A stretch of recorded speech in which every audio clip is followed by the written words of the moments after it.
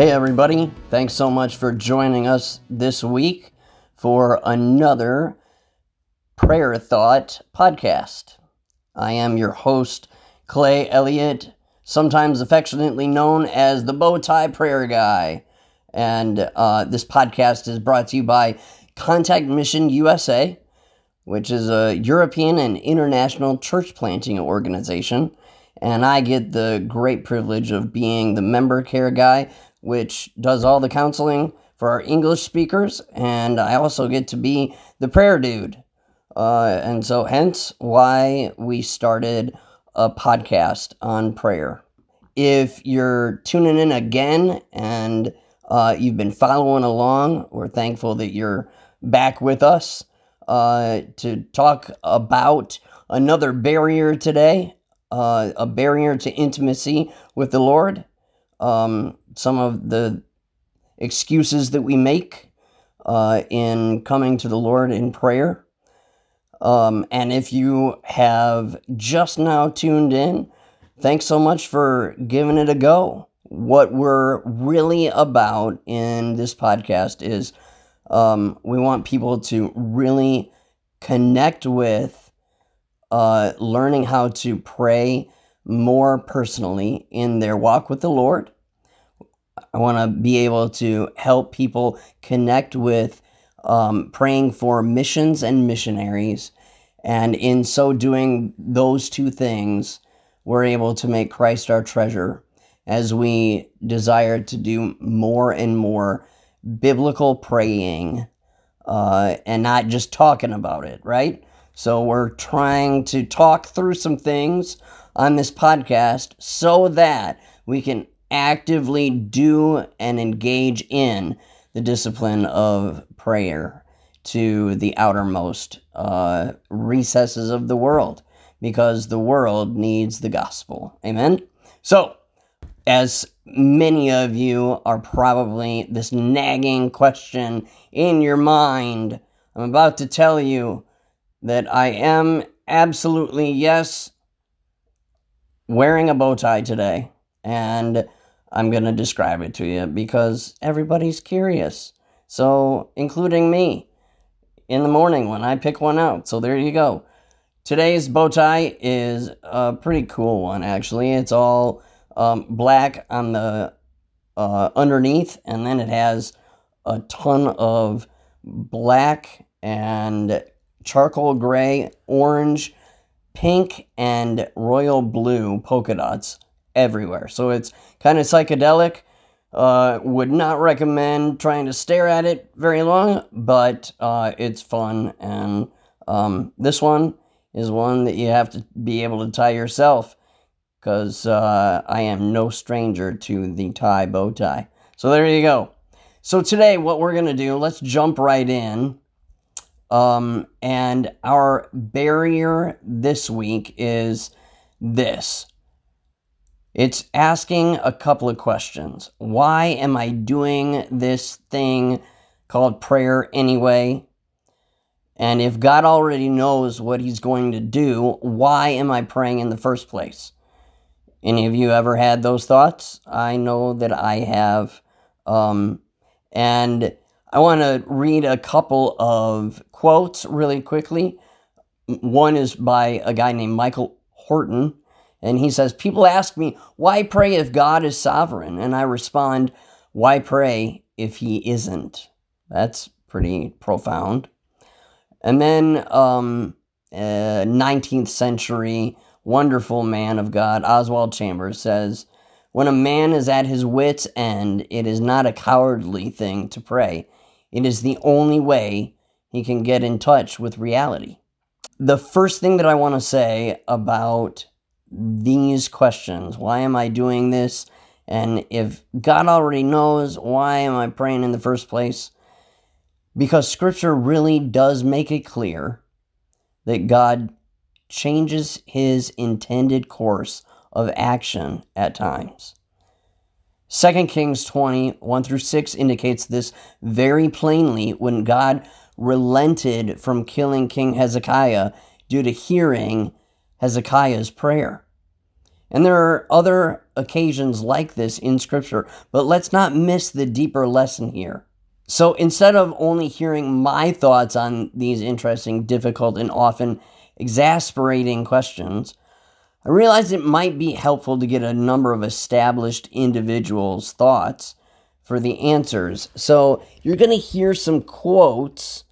I don't normally do this because I like talking, and I like formulating my own thoughts. But I figure you might be really, really encouraged to hear some answers from people that have given this a real thought. So listen to this. In an article by InterVarsity entitled, "If God is in Control, Why Do We Pray?" Eugenia Brown, who's the professor of history at Edgewood College, sees prayer not as a laundry list of wants, but instead as a way to regain perspective in her relationship with God. She says, and I quote, "We pray to deepen our relationship with God. We pray to remind ourselves of our place of humility, to remind ourselves that God is God and that we are not. To submit myself to God in prayer changes me.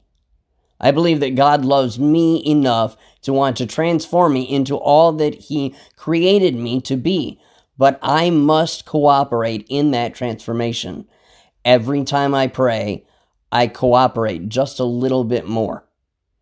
So, what a joy to hear someone say, when I'm able to submit my way to God's way instead, God is transforming my heart, and I can cooperate, and it goes very well when I'm in communion with Him in a way that pleases Him, because it's not me depending on me, it's me depending on God.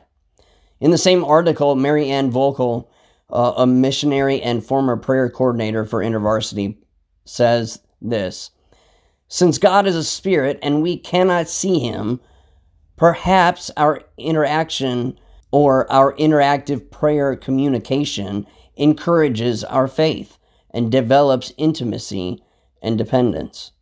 Actually, faith, as we pray, is developed through intimacy and dependence on a holy God.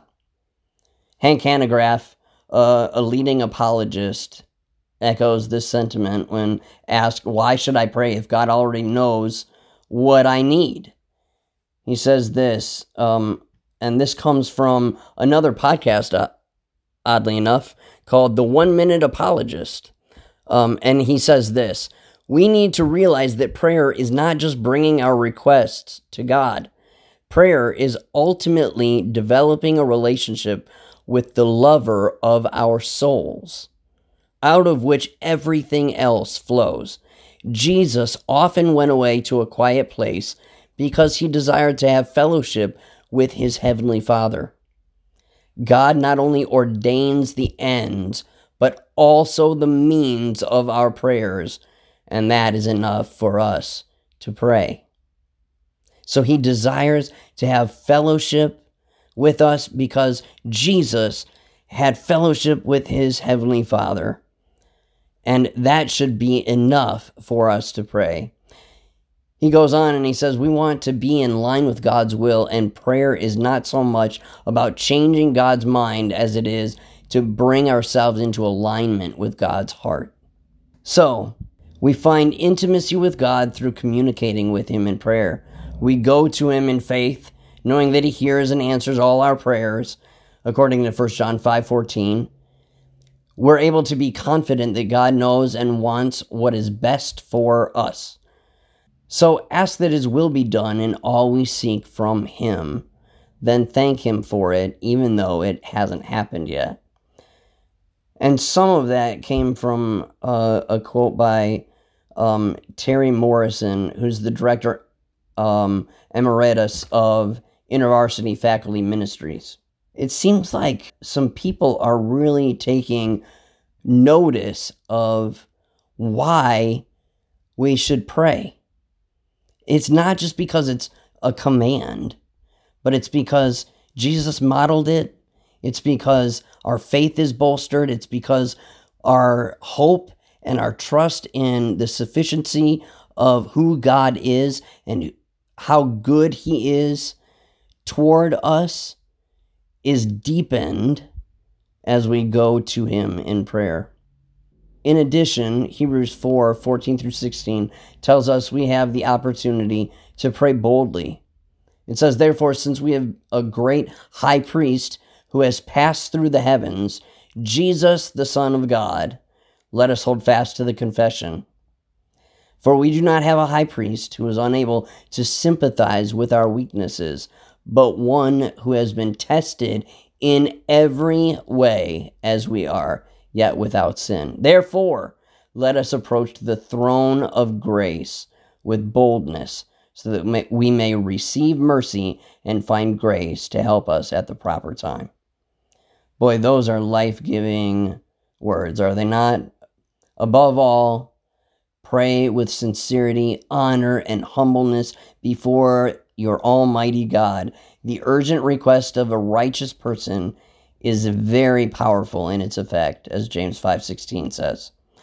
So let's face it, God really does end up changing His previously intended course of action for His glory. Listen to that.